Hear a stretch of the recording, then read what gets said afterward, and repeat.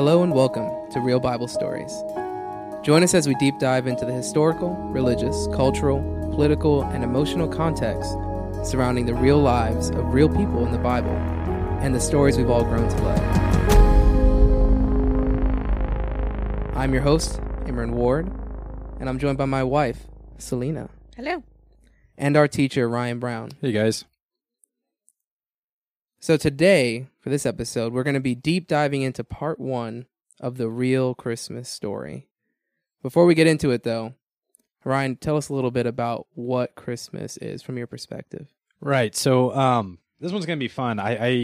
We call it the real Christmas story. So really what we're going to be starting with is I want to start with a series of your typical stories that you've learned in Sunday school, but kind of mature them for... everybody knows the story of Noah and the ark and, the creation story and the Christmas story, but really just kind of take it and say, hey, there's a lot more depth to this. There is an adult version of these stories that we tend to miss because, we just kind of adopt the Sunday school, right?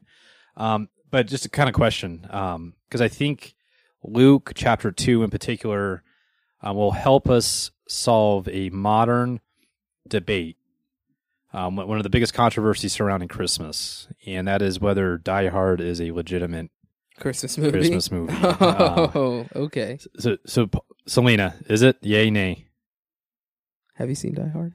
You ever seen Die Hard? We'll watch it this weekend. You have Don't to watch worry about Die it. Hard. Yeah. What about you? I would say it is because of the time and the message, even though the way they go about the message is a bit rambunctious. So me too. But of course that's like 50-50. But really, I think in Luke, one of the things that is primarily being communicated is more in line with the theme of Die Hard than it is in line with the movie Elf. So I'll make that case here today.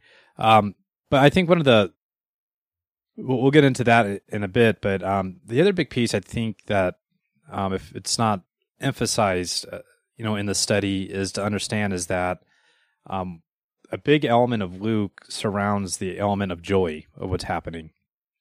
All throughout the Gospel of Luke, what's very unique is that you got the Song of Zechariah, the Song of Elizabeth, the Song of Mary, the shepherds and the angels all presenting this great joy. And really that kind of feeds into a longing that Israel had for a new Exodus and a new Passover and God to move again, to kind of reinvigorate the days of the Psalms, right? Okay. The days of the Psalms were, and they would sing the Psalms, but those were all old Psalms. Like, what are we going to do with a new song? They were waiting for a new song, right?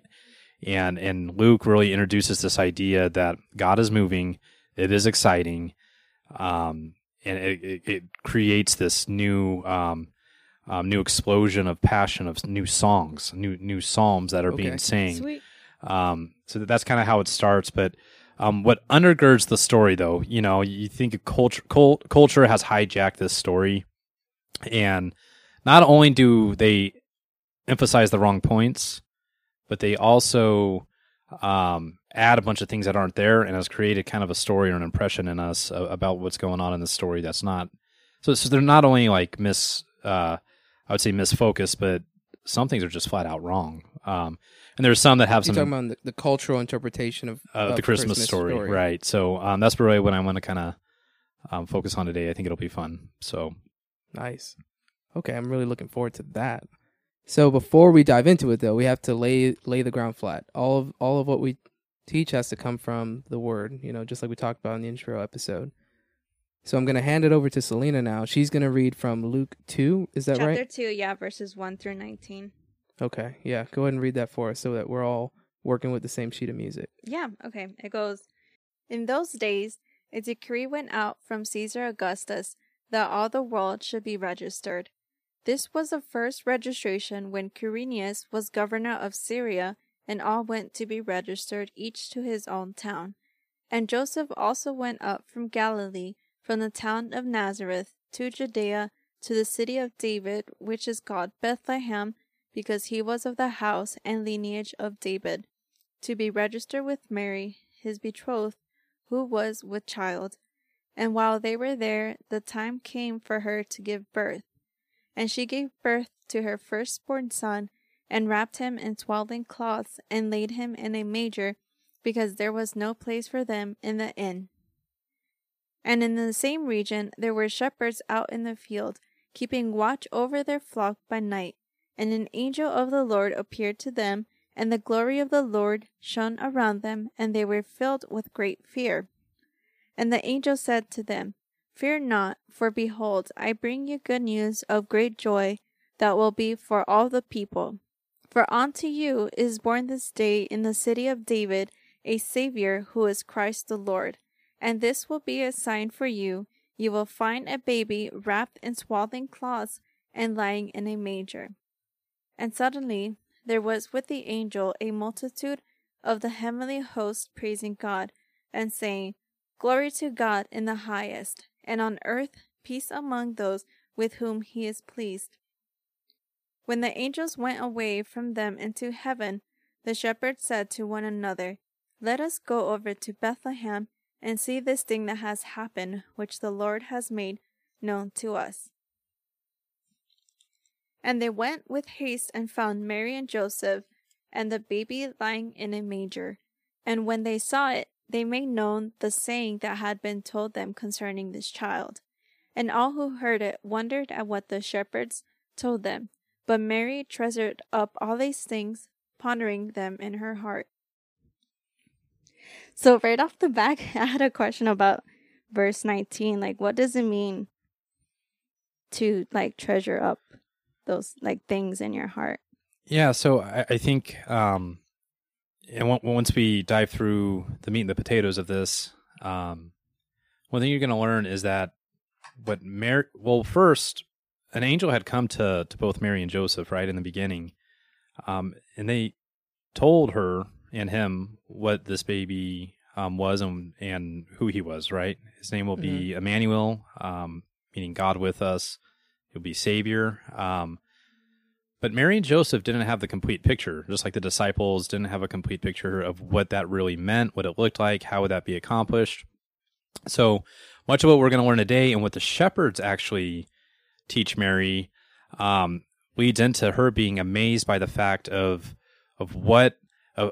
how this is going to happen. And I think, I would almost put out there that I think the shepherds may have been the very first group of people to truly understand how sin was going to be dealt with through the Messiah.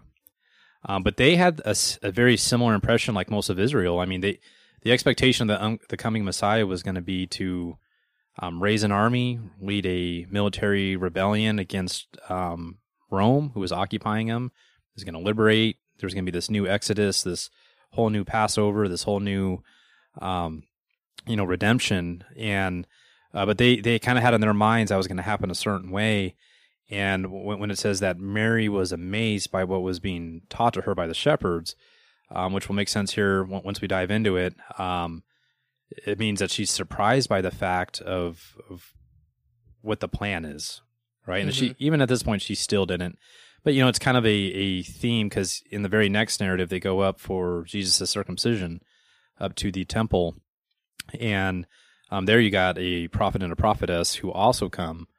And similarly, they received a word saying that, well, one, I wouldn't die until I saw the Messiah. But two, he said, what I'm about to tell you is going to pierce your heart. It's going to hurt you. So Mary's actually growing in this knowledge of the reality that, her baby was born to accomplish something, but the way wasn't going to be the way she expected, and it was going to break her heart. Very much a foreshadow of his death. Yeah. So, but I think that's going to make a little more sense once we understand into all that stuff. What did the shepherds know at this time? Because people miss that too, I think. Okay. Yeah, great question, Selena. Thank you, Ryan, for the answer there. But so I want to dive into the notes that we've got here. So just listening to this story, I'm sure you listening out there realize that, okay, so what I may have heard in the movies, what they sing about in the songs, may not be exactly what the scripture says. And that's why it's important that we really start with the scripture to get the knowledge first, and then we dive into all that historical context and different interpretations that we can have. So right off the bat, why Bethlehem? So Bethlehem is where Jesus was born, but I know that, or I guess I realize that I don't know too much about that city. Yeah, I think, well, first, let's place Bethlehem as a place within the context, or the literary context of Luke. So in the Gospel of Luke, geography is very important. Each gospel is structured differently. The Gospel of John is not chronological at all, which trips a lot of people up. So, things at the beginning of his gospel are really probably happening and occurring towards the end of his ministry, and things that are at the end kind of happen more at the beginning because he structures it more theologically. You look at Matthew, it's more chronological, but it is very fulfillment based more than it is chronological. Mark is very chronological, but it's more immediate. But to Luke, he structures his gospel geographically. So he starts here in Bethlehem, but he's very quick to want to get it back up to Galilee and Nazareth, because what Luke is trying to paint in what we would say is volume 1 of his gospel, the Gospel of Luke, is a progression going from Galilee to Jerusalem. So all roads lead to Jerusalem. He's trying to paint his ministry as always going towards Jerusalem. There's even when they're up in Caesarea Philippi, when he tells, where's that? So that's further north. Okay. Geographically in Israel, that's actually north. It'd be northeast of Nazareth. So there's this part in the middle of his gospel where they're up in Caesarea Philippi, where he tells Peter that he's going to be the rock. But then that's also when he tells Peter, "Stand behind me, Satan." Right? That whole narrative is in Caesarea Philippi. Because though it doesn't match Luke's idea of structuring his gospel geographically, he doesn't even mention where it's at. So Luke is very detailed in his gospel. It was in this year, this was who was governor, this is, he's very, very detailed, but in that narrative, he doesn't tell us where it happened because it doesn't fit his geographic structure of going from Galilee towards Jerusalem, right? And then when you get into volume 2 of his gospel, which we call the book of Acts or the Acts of the Apostles, everything goes from Jerusalem out. So volume 1, starting Galilee to Samaria, Judea, Jerusalem, and then in the Great Commission that Luke records, which is different than Matthew. Matthew says, "Go make disciples of all nations, baptizing name in the Father, Son, Holy Spirit." Right? In Luke, he says, "You're to be my witnesses first to Jerusalem, then Judea, then Samaria, then to the end of the earth." So the geographic progression goes back out. The point I'm trying to make is that the literary structure of Luke places matter a lot. More so, it carries a little bit heavier weight than in the other Gospels. He's very deliberate about geography. So the geographical places that he mentions is because they hold some sort of significance to the overall theme and point he's making. Okay. So Bethlehem, but it was important. So if I were to maybe just ask this question first, what do you remember Bethlehem for?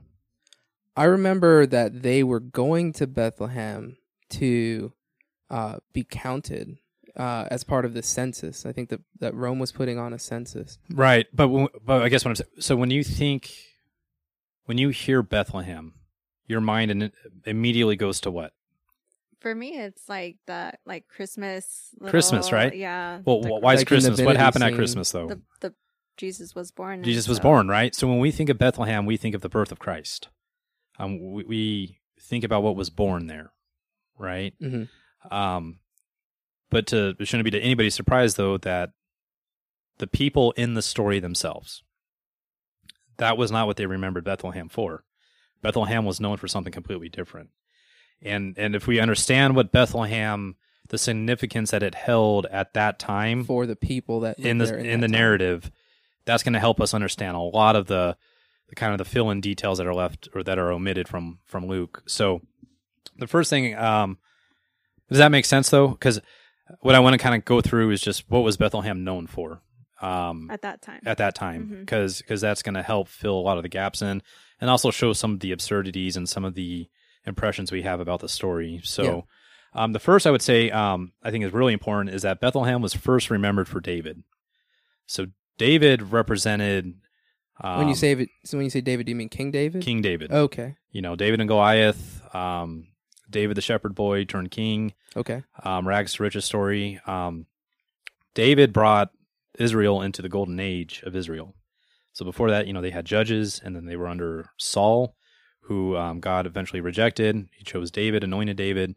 David led Israel into the golden age of Israel, to which his son Solomon takes over, and it's a really good, prosperous time.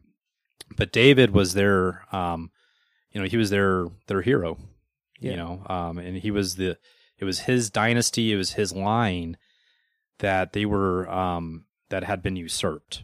So King Herod the Great, who's sitting on his throne, is installed by Rome. Installed by Rome. Okay. Is sitting where the line of David should sit. Okay. And that's why, he makes a point, even in the text, he went to the city of David, which is called Bethlehem. He was of the house and the family of David. So I want you to just think about that for a second, because in the lineage, in both Luke and Matthew, we learn something particularly about Joseph. Why was Joseph going to Bethlehem? Because he was of the family of David. He was the line of David. You get into the genealogy, you realize he is a direct descendant of David, meaning when you derive that, who should have been on the throne at that time? Joseph. It would be Joseph. So now just think about this for a second. We read this as the birth of our Savior, the birth of God in the flesh. That wasn't their impression then. What was the significance of the birth at their time? Jesus was, before he, revealed himself to be everything that we know him to be. To them, just alone, Joseph is the rightful king, should be the rightful king of Israel. If we're following that bloodline. If we're following that bloodline, and Christ, being the legal son of Joseph, would have made him the firstborn, also an heir to the throne. Okay. So you have a prince being born, right? This is real important because we tend to view it as the birth of our Savior, but they see it as the birth of the rightful future king of the Davidic dynasty. Okay. Is that why the wise men were sent? Yeah. We're gonna talk about the wise men in the next podcast. Okay. Hey, that's part 2. Save that for later. Yeah. So let's save that one. But I would say, if you think about it this way, though, often when you read the narrative, they say they show up and there was no room for them in the inn. Okay. Right. We kind of get this idea that, they're going door to door and they're like, sorry, no room here. Like, if your town is known because you're of the family of David and somebody who should rightfully be on the throne comes showing up to your house, right?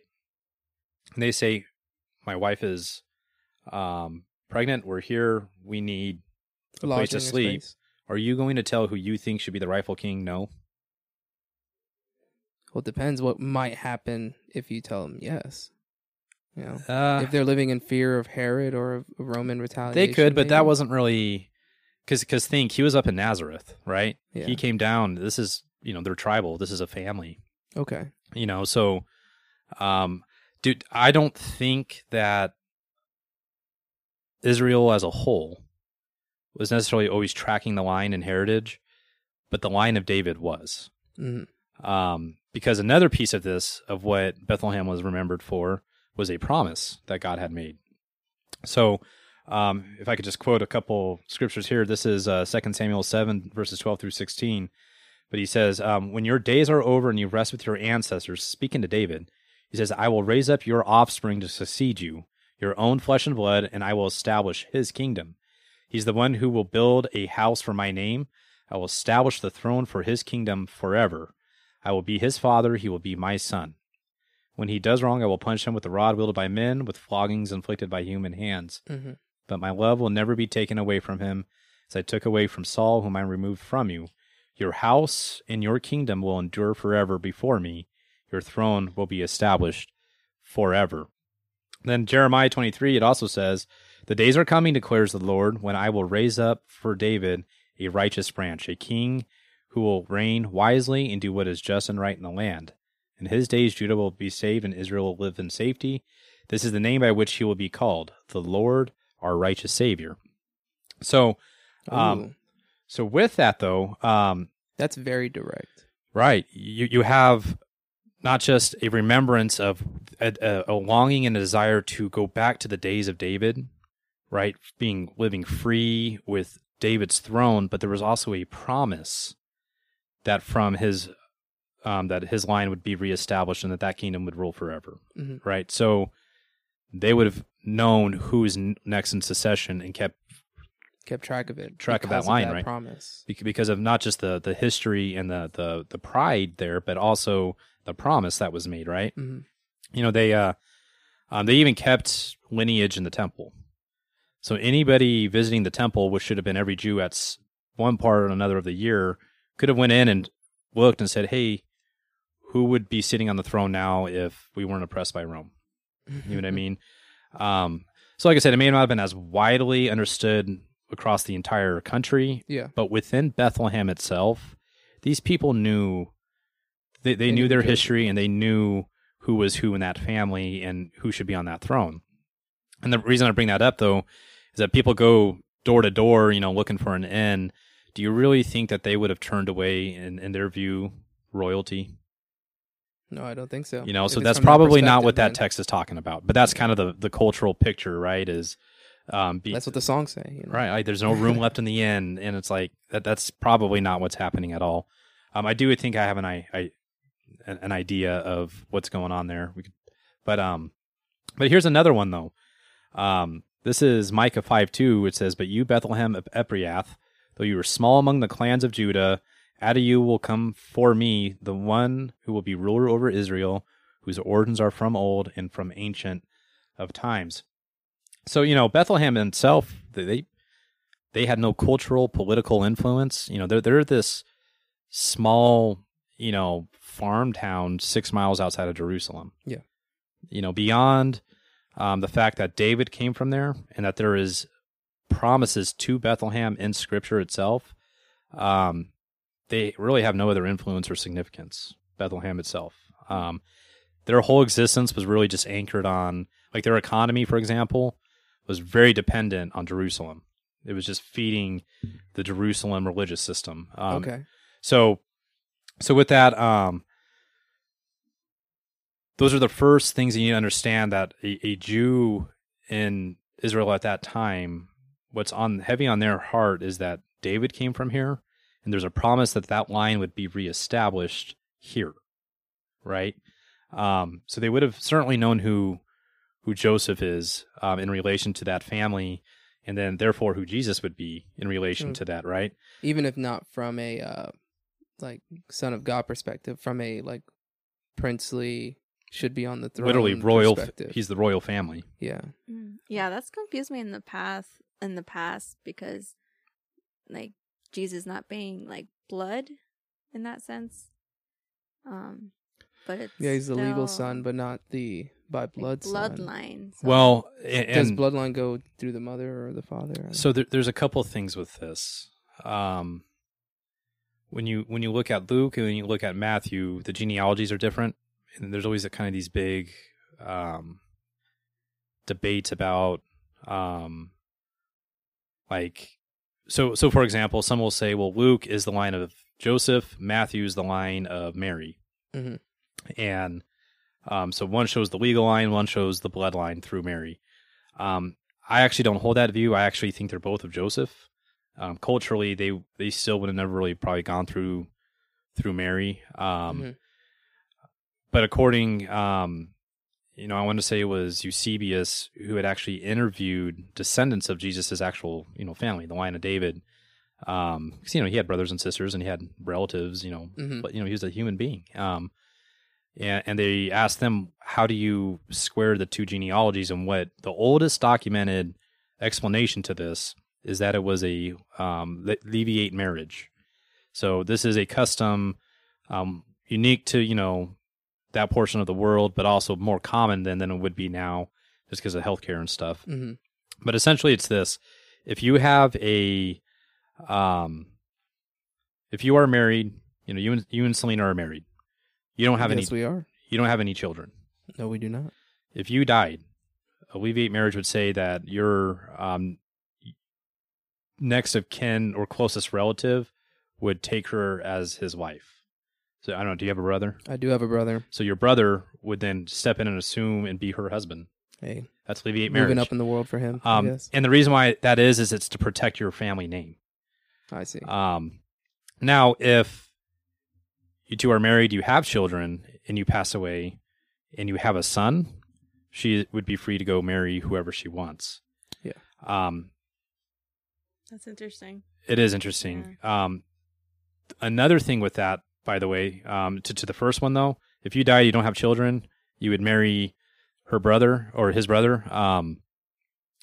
He would give you a son, but he would carry the name of your husband, because the point is to keep his name to live on, so that his name doesn't die. The line doesn't die.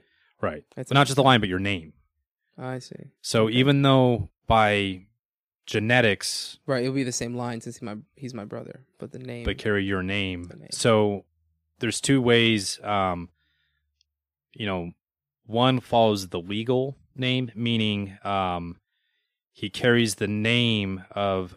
So essentially, Jesus' great grandparents was Alleviate Marriage in there. There's actually two, to where, and we could probably do this in another podcast when I have all the notes in front of me, because it is kind of a little extensive, but essentially, very nuanced. Yeah, essentially what happens is that he has a great grandparent who they were married, didn't produce a son, married the brother, produced a son, but carried the name of the initial, right? Yeah. That's one genealogy. But then there was another Alleviate Marriage where they had a son. She married whoever she wanted. I think it was Hebron. And through that line is the bloodline, right? So essentially it is a legal and bloodline, but it's a legal and bloodline of Joseph, not of Mary. at all. But the point being, though, is that all that, though, showing that lineage shows by blood and by legal right. So by blood coming from David through Nathan, but by legal coming through Solomon. So again, the royal line, right? So those are the first two things, because this is going to get kind of layered, right? Okay. The next thing Bethlehem was known for was shepherds. It was a shepherd community. Okay. I mean, we gather that obviously. When you say shepherd, you mean like their primary thing was like farming, and so by farming they had shepherds, sheep. Sheep. In particular, though, they were farming. Sorry, like sheep herders. Yeah, but they were a special kind of shepherd, though. Okay. Primarily because of their proximity to Jerusalem. Bethlehem, not just in terms of the quality of sheep, but in proximity, geographic to Jerusalem, Bethlehem was known to produce all the Passover lambs. So these shepherds aren't simply just shepherds; they are what they would call priestly shepherds. Okay. What they would do is, be normal shepherds doing what shepherds do. But when a lamb was born, now you're going to see the association here pretty quick, right? When a lamb was born, what they would do is they would take that lamb, and they would, the term swaddle could mean one of two things. One is swaddle in a blanket, but the same term is used to apply to like tie down, like to almost like make close and restrict and tie down. Okay. But the term they use is swaddle. So the idea is that what they would do is they would swaddle the sheep, and then they would put it in a manger, and they would inspect it for spot or blemish. If you remember, the Passover lambs had to be without spot or blemish. Mm-hmm. And the reason they bind them and they swaddle them is so they don't move around, bruise themselves, and hurt themselves if they are a good sheep without spot or blemish. If they're without spot or blemish, they would go into the Passover flock. If they had a spot or a blemish, they would go into the normal, sheep flock. Yeah, that's interesting. So just understand that, right? Because that's what these shepherds did, right? That was their job. Lamb was born, you go inspect it for spot or blemish, okay, for the Passover, right? But what's also, but when you read, if you were to go back in verse 12, it says this. It says, when the angels come to them, because, by the way, why the shepherds, right? Like, everyone says, well, they were lowly. I was like, well, there's some truth to that. And they're poor. Well, there's probably some truth to that. They weren't highly regarded in society. There is truth to that as well. And I think those are all beautiful points, but that's not the point of what's going on. Because, you go into someone, well, they were outcasts. They weren't highly regarded. Well, why don't the angels appear to tax collectors? Or why don't the angels come and announce themselves to, the beggars on the street, right? Yeah. That's not really the main point. The main point is that they're shepherds. And if you look in verse 12, it says, bring you good news and great joy, which will be for all the people. For today in the city of David, there has been born to you a Savior, who is Christ the Lord. Okay, so the angels tell him a Savior has been born. But watch verse 12. It says, and this will be a sign for you. Okay, so whatever follows is a sign for them. This is something, it's a post trying to guide them somewhere. Yeah. This is a sign for you. You will find a baby wrapped in cloths and lying in the manger. Right? So that's their sign.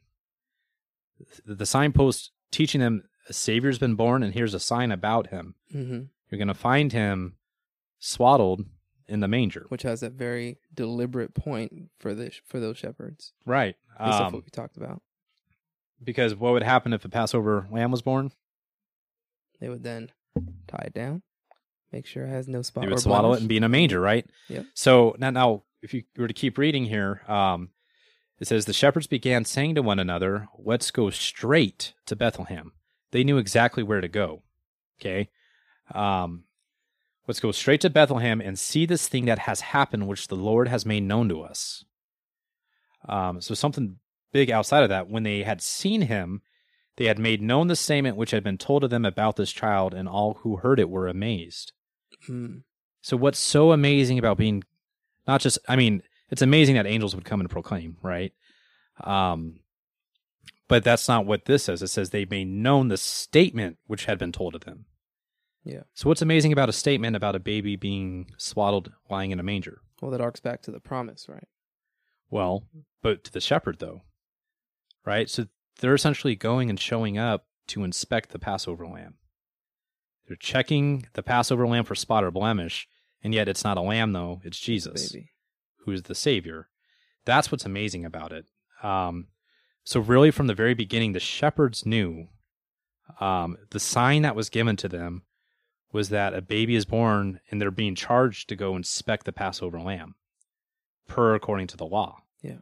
The Passover lamb has been born. Go inspect him for spot or blemish, and it's a baby. And that's part of the amazement behind that.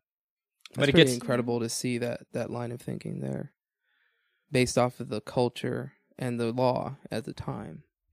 Right. Because you don't get that context at all with the reading. No, you don't. Here's another further one, though. You ready? We had already read Micah 5:2. That's the big Christmas promise, right? That you, Bethlehem, though you're small among the clans, the great promise, right? What we tend to miss, though, is a chapter earlier in Micah, which is part of that same prophecy. Yeah. There's a little more details given, okay? Because here's the other question. It said that the shepherds, when they received it, knew they went straight to Bethlehem. They knew exactly where to go. We feel in that like, oh, they're looking in stables, which there were no stables. They were kept in caves, but it doesn't say that they went seeking out all across Bethlehem. It says, let's go. They knew exactly where to go to Bethlehem to find Mary and Joseph. Okay. Well, how do they know where to go? Right? Is that where the North Star comes from, or is that the wise men? That's wise men. Okay. Yeah, that's we'll talk about the star next week. So how do the shepherds know where to go? There's this whole other piece here. This is Micah 4. So this is just right before Micah 5:2 that we just read. Okay. This is verses 6 through 10. Okay, part of the same prophecy. It says, "In that day declares the Lord, I will gather the lame. I will assemble the exiles and those I have brought to grief. I will make the lame my remnant, those driven away from a strong nation. The Lord will rule over them in Mount Zion from that day and forever." Now right here, verse 8. "But now as for you, you watchtower of the flock." Okay? Remember, watchtower of the flock. In Hebrew, it's called Migdal Eder. Okay? Okay. You Migdal Eder, watchtower of the flock. stronghold of daughter Zion, the former dominion will be restored to you. Kingship will come to daughter Jerusalem. From where? Migdal Eder, Tower of the Flock, okay? Then verse 9, why do you now cry aloud, have you no king? Now it's talking about a king, okay? Watchtower of the Flock, there's association to the king. Has your ruler perished? Then look at this other association. That pain seizes you like that of a woman in labor. That's really interesting. So Okay. now you got Watchtower of the Flock. You got a king being The king born. and You the, have pain of labor. right, writhe in agony, daughter Zion, like a woman in labor. For now you must leave the city and camp in open field. But the point is that right there in that same prophecy of Bethlehem, of the Savior being born in Bethlehem, you actually have the exact place. It says the Watchtower of the Flock, with this allusion to childbearing and the king being born. Okay, Migdal Eder. So let's move on to the next thing, okay? Because this, you're going to see how this all ties in. It's really cool. Okay. While Bethlehem was remembered for shepherds, they were remembered for, of course, David and the promise. They were also, it was known for something, another big biblical event, and that was the death of Rachel. So if you remember, Rachel was the wife of Jacob, whose name was changed to Israel, and they fathered the 12 tribes of Israel, okay? And that you're saying that's where she died? She died here. Well, I'm going to read it to you. This is Genesis 35, verses Okay. 16 through 21, okay? You're going to see this all come together here in a second. Then they moved from Bethel. While they were still some distance from Ephrath, Bethlehem, Mm-hmm. Rachel began to give birth and had great difficulty, almost like Micah 4 talking about, okay? So you got an association backwards, but he's talking forward in Micah, Yeah. right? So just keep that in mind. As she was having great difficulty in childbirth, the midwife said to her, "Don't despair, for you have another son." As she breathed her last breath, for she was dying, she named her son Ben-Oni. Ben-Oni means, by the way, son of my trouble or son of my death, okay? But his father named him Benjamin. Benjamin means son of my right hand. This is really cool. This is one of my favorite passages in all the Bible. Verse 19. So Rachel died and was buried on the way to Ephrath, that is Bethlehem. Over her tomb, Jacob set up a pillar, and to this day that pillar marks Rachel's tomb. So Israel moved on again and pitched his tent beyond Migdal Eder, the watchtower of the flock. Okay. So you see it? And So- that's back in Genesis. This is Genesis. Okay. Migdal Eder was What's the time between Micah and Genesis being written? well, let's see, between Micah and Christ would have been about, I think it's about 200 to 300 years. Mm. So, you're talking, Jacob's before Moses. You're talking yeah. 1500. This is some time, okay? So you got Rachel, who dies. He builds this pillar in honor of her where she died, Migdal Eder, Mm-hmm. okay? And Micah, now it says, now you, Migdal Eder, right? Talks about a king, talks about childbirth, which is a play on what was happening back in Genesis 35 with Rachel. But Micah's not talking about the past. He's talking about something that's going to happen in the future, right? So just see how this is all starting to come together. Rachel was also, I know I'm quizzing y'all here, but you know what Rachel also was known as? I don't. No. She was a shepherdess. What do you mean by that? She looked over sheep. She was the daughter of Laban. She was the one that Jacob had to labor over for 7 years to marry. Ah. Oh, He got okay. tricked Yeah. and then had to work another 7 years Mhm. for her. So 14 years of labor for Rachel. To Like marry Rachel was the Rachel. love of Jacob's life. Yeah. Yeah. She just died. But she was a shepherd. She was a shepherdess. Mm-hmm. Now, think about this as well. Who was David before he was king? Also He was a also shepherd. shepherd. He was a shepherd, Mhm. right? So David was from Bethlehem. Where do you think David would watch his sheep from? Probably Migdal Eder, the same tower resurrected in honor of Rachel who died there. You see how right? Yeah. So now you fast forward to Luke chapter 2, you got shepherds, right? Mm-hmm. Watching sheep in the field. Okay, so they're not in the tower, they're in the field. It says a baby has been born, you'll find him laying in the manger, and this is going to be your sign, swaddled and lying in the manger. Let's go straight to Bethlehem. Where did you think they went straight to? At the Migdal Eder, right? Migdal Eder, probably the same watchtower of the flock. It was a big tower that sat on the highest hill that looked over the fields of Ruth and Boaz. Mm-hmm. It was a great location. Also acts as a watchtower for enemies. Direction. What's that? Like, it gave them a sense of direction, but it wasn't. Well, exactly you were that. able to watch all the sheep in the field because they From had a that lot of position. sheep Okay. from that tower because it was on the highest point looking over the fields. So you can see, and if they see trouble, they were able to get up and Get over to those. get over to them, right? It was Yeah. that's why it was the watchtower of the flock. Okay. So these shepherds, the thing about this watchtower, though, is that you had multiple levels. All the places where you live, so the shepherds would sleep there. And then at the very bottom, at the base in the cave, is where you had the manger where they would do their inspections. Right? So now just think about this for a second. There's a lot of little elements coming together on this, right? But the shepherds, those same shepherds, would have lived and worked out of and been very familiar with Migdal Eder. So when it says you'll see him wrapped in the manger, he said, let's go to Bethlehem, let's go to Migdal Eder. Go There's check the something the There's inspection something cave. there that apparently we need to go see, and they see A the baby Savior there awaiting their inspection at Migdal Eder, right? Big element that we often miss, right? And there's a Yeah. lot of things here. One of the things, if I could just talk about Genesis 35 for a second, though, because I think it kind of just this is God. Just I think it's great. All this time, there's a shepherdess, and then you got David being a shepherd. Christ says all of Scripture testify to me. It's like all the way back in Genesis 35, he started using shepherds as this one elected place in Bethlehem. So he says, this is going to be the anchor to which things change, right? It's the anchor by which a lot of our conceptual understanding of our relationship with God Changes comes from too. Because look at this. This is one of the, I think, really cool. Now, if you remember Jacob was a trickster. He wasn't a good dude. He wrestles with God. After he wrestles with him, God changes his name. Now, the translation to Israel, often people just say that it just means God rules.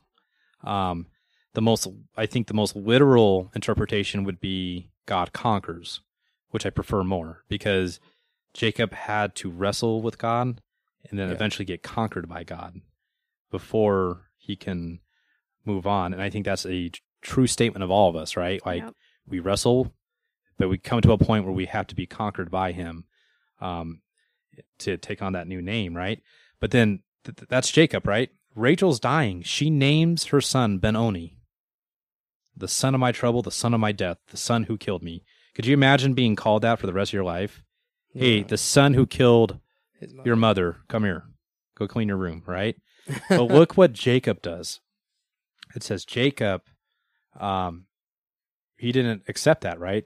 He said, but his father named him Benjamin.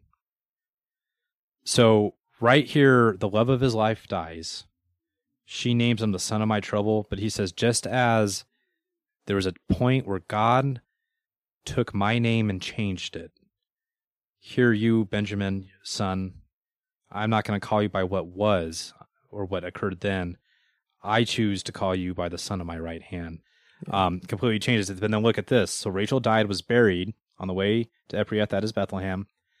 But then it says, verse 21, verse 20, over her tomb, Jacob set up a pillar. Okay? Over her tomb, Jacob.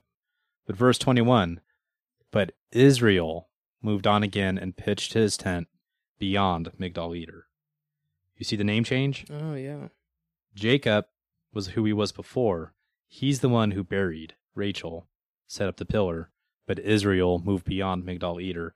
So now you have Migdal Eder acting not just in terms of the connection with shepherds and prophecy, but acting at the very beginning as almost this anchor pivot of moving beyond to grace. It's like the transition. The transition to change. grace, right? So what do we have happening? You have the Savior being born, the watchtower of the flock, awaiting inspection by the priestly shepherds to inspect the Passover lamb who was just born. Mm-hmm. And just like Jacob decided not to let Benjamin be defined by what his mother named him and what had happened. He chose to move beyond Migdal Eder. Your name is son of my right hand. My name is Israel. It's no longer Jacob. They moved beyond the other side of grace. And it's there where Christ was born that also brings us to the other side of grace that gives us a new name and a new life. It's a really cool just how it was integrated all throughout biblical history, all leading to this one point in time, right? But one of the things, so a couple questions then.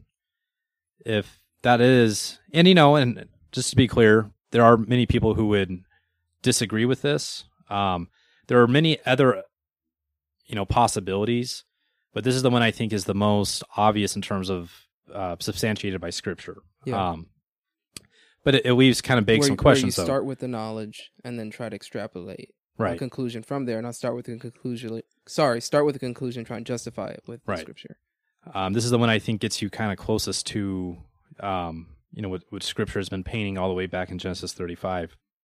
But it does leave a few questions, right? So, why were they there? When you say they, who do you mean? Mary and Joseph. Why was Jesus born there? Well, I already threw out. I thought it was because of the census. Right. Well, in Bethlehem, but why Migdal Eder? Right. So, this is like kind of the, so first off, if Joseph is and Christ, Jesus would have been received as royalty, and it says there's no room for them in the guest room. Well, where do you go? Right. So let's first tackle the first one, because I think there's two possibilities. One I find more plausible than the other, but they're both, I would say, equitable. Right. One, the whole family was coming for the census. It wasn't just Mary and Joseph. All of the tribe of Judah who lived in Bethlehem and of the line of David were coming. So anybody who still lived there, they were all like sharing space, right? Mm-hmm. We say inn, but it's like, did they have inns in that traditional sense that we think of, modern sense that we think of inns now? Like, did that like actually a motel exist? room? Yeah. Yeah. It's like he wasn't walking up to a Motel 6 saying, like, do you have space? And like, so we're booked full for next week. Yeah. No, like the first one is that when it says guest room, that, each home had a room for guests.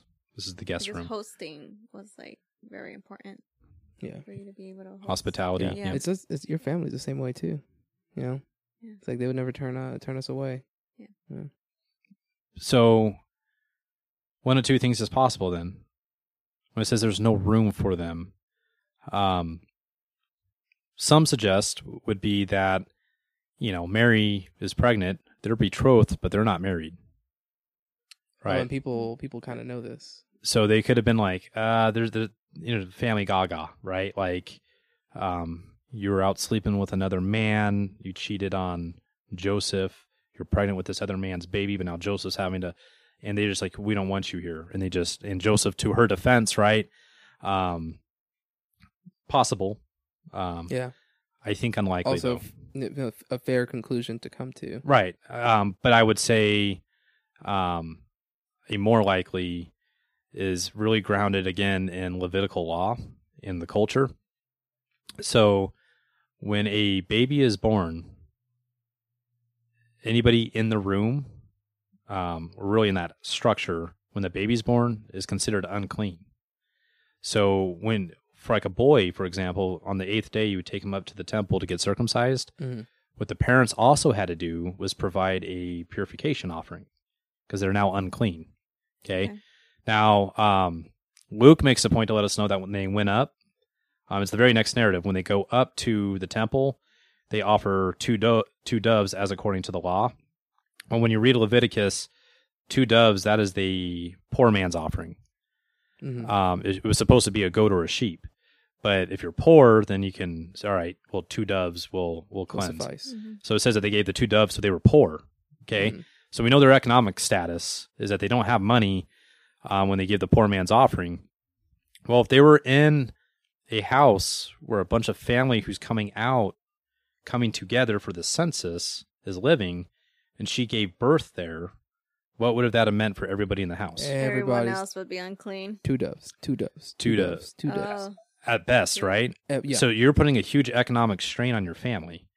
And I think it's more in the spirit of what we know about Mary and Joseph in terms of their heart and grace for people, is that it was probably an act of mercy. He's like, no, we're not going to put you guys through that. We'll find somewhere else. Well, where do you go? Well, we have Migdal Eder, which is on our family property.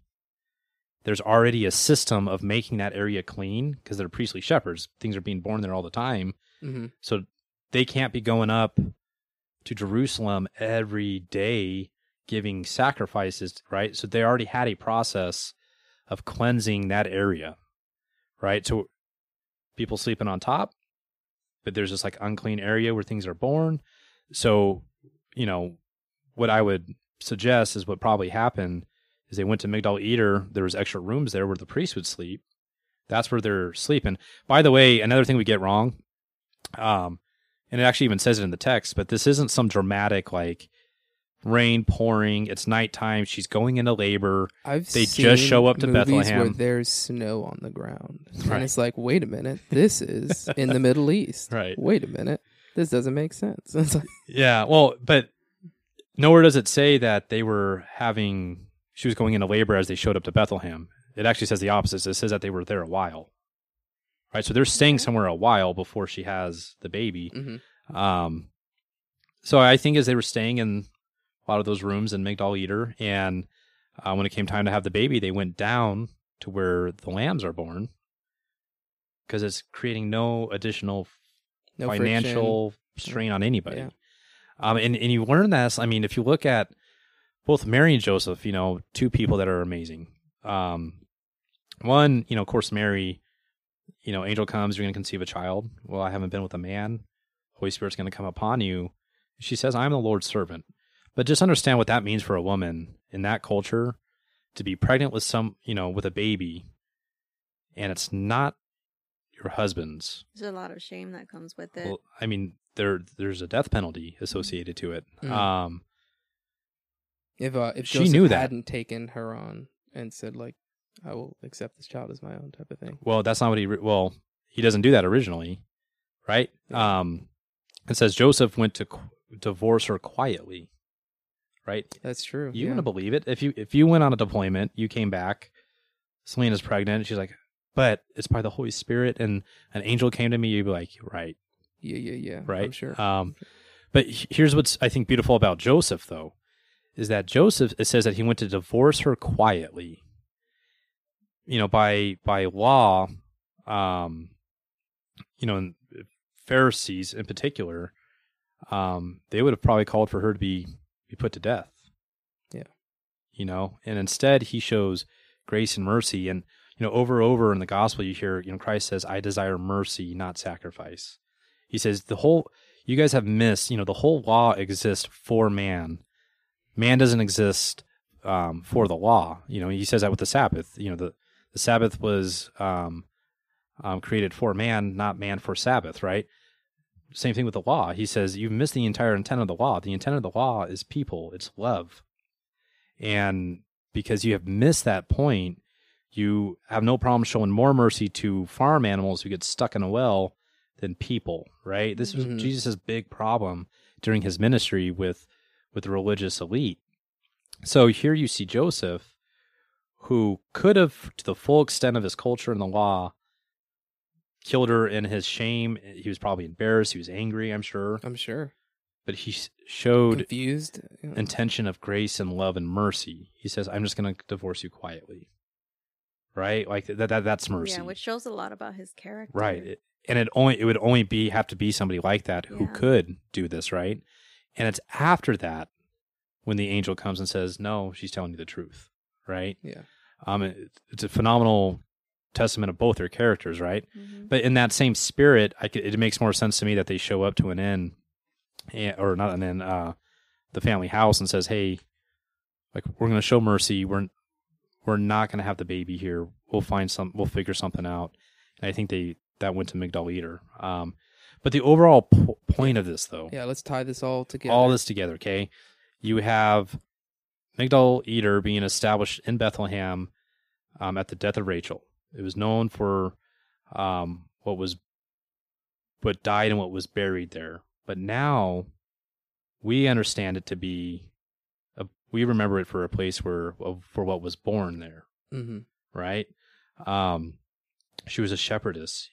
Fast forward from that same, get a shepherd boy, King David, brings him into that's who God chose, right? He chose David. And, David had his problems, but always had a heart for God. Brings him into the golden age of Israel, and then makes a promise that your kingdom's going to go away, but I promise you I'm going to reestablish it. I'm going to raise up a root, right? You fast forward to Micah, you Migdal Eder, you Watchtower of the Flock, with an association of a king, and childbirth, right? But a strain in childbirth, just like Rachel, but speaking forward, and then you get Luke chapter 2 of a woman, right? Childbirth, all there. So, but the main point is this, beyond the joy that we talked about in the beginning, is that the primary message that is all being based off of the impression of what everybody knew Bethlehem to be at that time was that it wasn't just that a Savior was born, but that from the very beginning, very beginning, there had always been, it had been communicated that the way that Savior is going to be a Messiah to Israel was through death. That's why I said at the very beginning, Die Hard is more in the spirit of the true Christmas story, because Jesus was literally born just to die hard. Yeah. It was, that was the point in which he came. The shepherds knew this, and they actually tell Mary, hey, this was our sign, that he was swaddling in our inspection manger. And just what you know what that means. We are inspecting him as the Passover lamb to be without blemish or spot. Wow. Right? So to her, she's like, well, I'm amazed by that you received that sign, and this is what the sign that was given, right? But then it starts going. She gets into the next narrative with, Simeon. It says he's going to pierce your heart because he's going to go die an excruciating death. And you, Mama, this is going to pierce your heart. Because that's what the Passover lambs are for. That's what the Passover lamb is, right? A Passover lamb that's accepted is born and put into the flock, literally, and their whole existence at that point is being nurtured and fed to be sacrificed, right? So one of the biggest points that Luke is making is this is why it came this way, and not just that it's a fulfillment, but that Christ is satisfying the law in that regard, right? Mm-hmm. It's a very in-depth kind of more complex story that I think people realize, but I think it's beautiful nonetheless, right?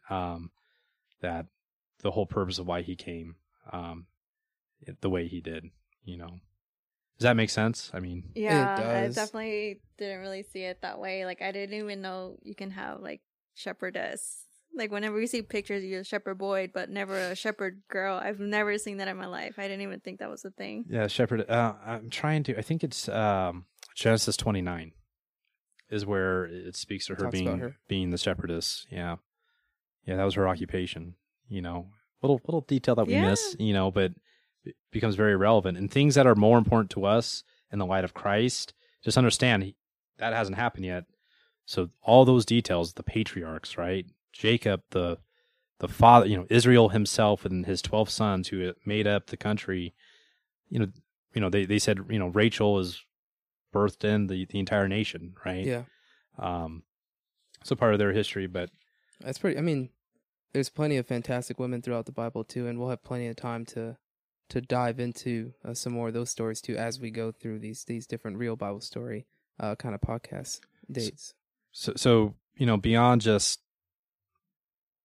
But don't miss, though, hey, the Passover lamb has been born, but he's also a savior. Mm-hmm. And what was met with in this entire time in Luke is joy. This isn't something that we should look at and be like, man, oh, that's real unfortunate. Yeah, feel guilty or feel, you know what I mean? We should have extreme joy at the fact that it wasn't just that this happened to the Son of God, but this is why the Son of God came, But the last thing I think that would be important about this whole story and takeaway, we would just ask, what side of Eder are we living on? Are we remaining in what is dead in our burials, right? Paul talks about how we have put to death, our ourselves, and we're alive in Christ. Like he actually uses the imagery of, back in with Rome in particular, if you murdered somebody, let's say it was a slave who didn't really have rights, but it was still considered wrong. What they would do is that they would shackle a slave, the dead body, and shackle it to you. Oh man! So you're literally walking around dragging the dead body, right? And Paul uses that same imagery. He says, I forgot the actual technical Greek word for it. But he's like, I am like, a murderer who has put myself to death. I'm alive in Christ, and yet I'm still dragging my dead body behind me, right? And I think many believers kind of tend to kind of live on what is dead and what is buried, right? If you believe and you are living a resurrected life in Christ, are you still going back and reflecting and remembering what was buried? Going back to the old sin, the old habits, maybe old hurts, or are you moving what Jacob did and became Israel, moved beyond Migdal Eder? That transition. You know what I mean? And in that moment, we don't know how much time he spent there, burying his wife, building this pillar. He may have stayed there and sorrowed for a long time, but there was a transition where he moved beyond and moved forward and pitched his tent. Right, which is, and you have Christ here coming. He says, hey, you guys remember what was dead here? Now you're going to remember what was born here, who offers us Migdal Eder. Yeah, and we couldn't have gotten to that. No. If he hadn't moved on to what God had for him. Right, and to complete the mission that he was sent to do. And, yeah. So what side of Migdal Eder are we living on? I mean, are we still defining ourselves and living life based off what should be put to death and what is dead? Or are we really living that new free, living in the freedom that Christ offers and what he came to do as our Passover lamb, right? That should make us excited, the fact that we can. Unfortunately, some people still live by what is dead,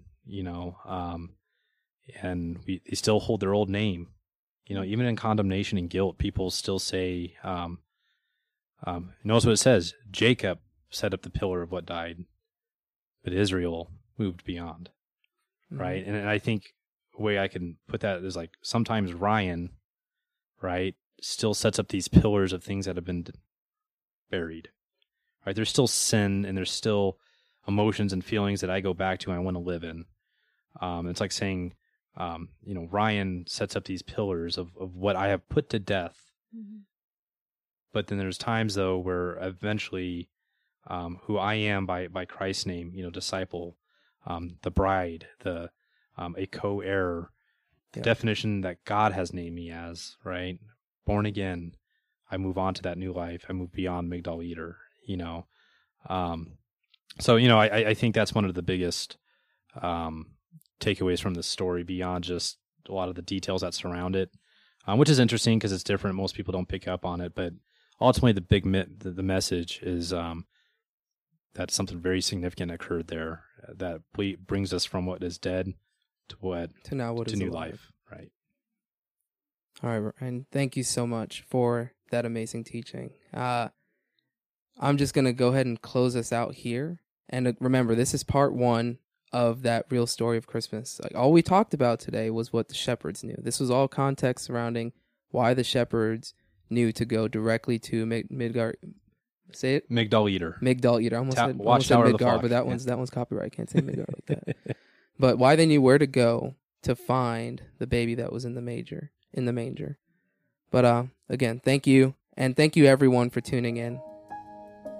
Thank you for tuning in to Real Bible Stories. Be sure to like, share, and subscribe to be notified each week when we upload new episodes. Real Bible Stories is produced in part by Palms Church in 29 Palms, California. If you would like more information or want to check out archived sermons and Bible studies, please check out the church website at palmsbaptistchurch.com or check them out on Facebook, Instagram, or YouTube. Real Bible Stories can be found wherever podcasts are found. Thank you again, and we will see you next week.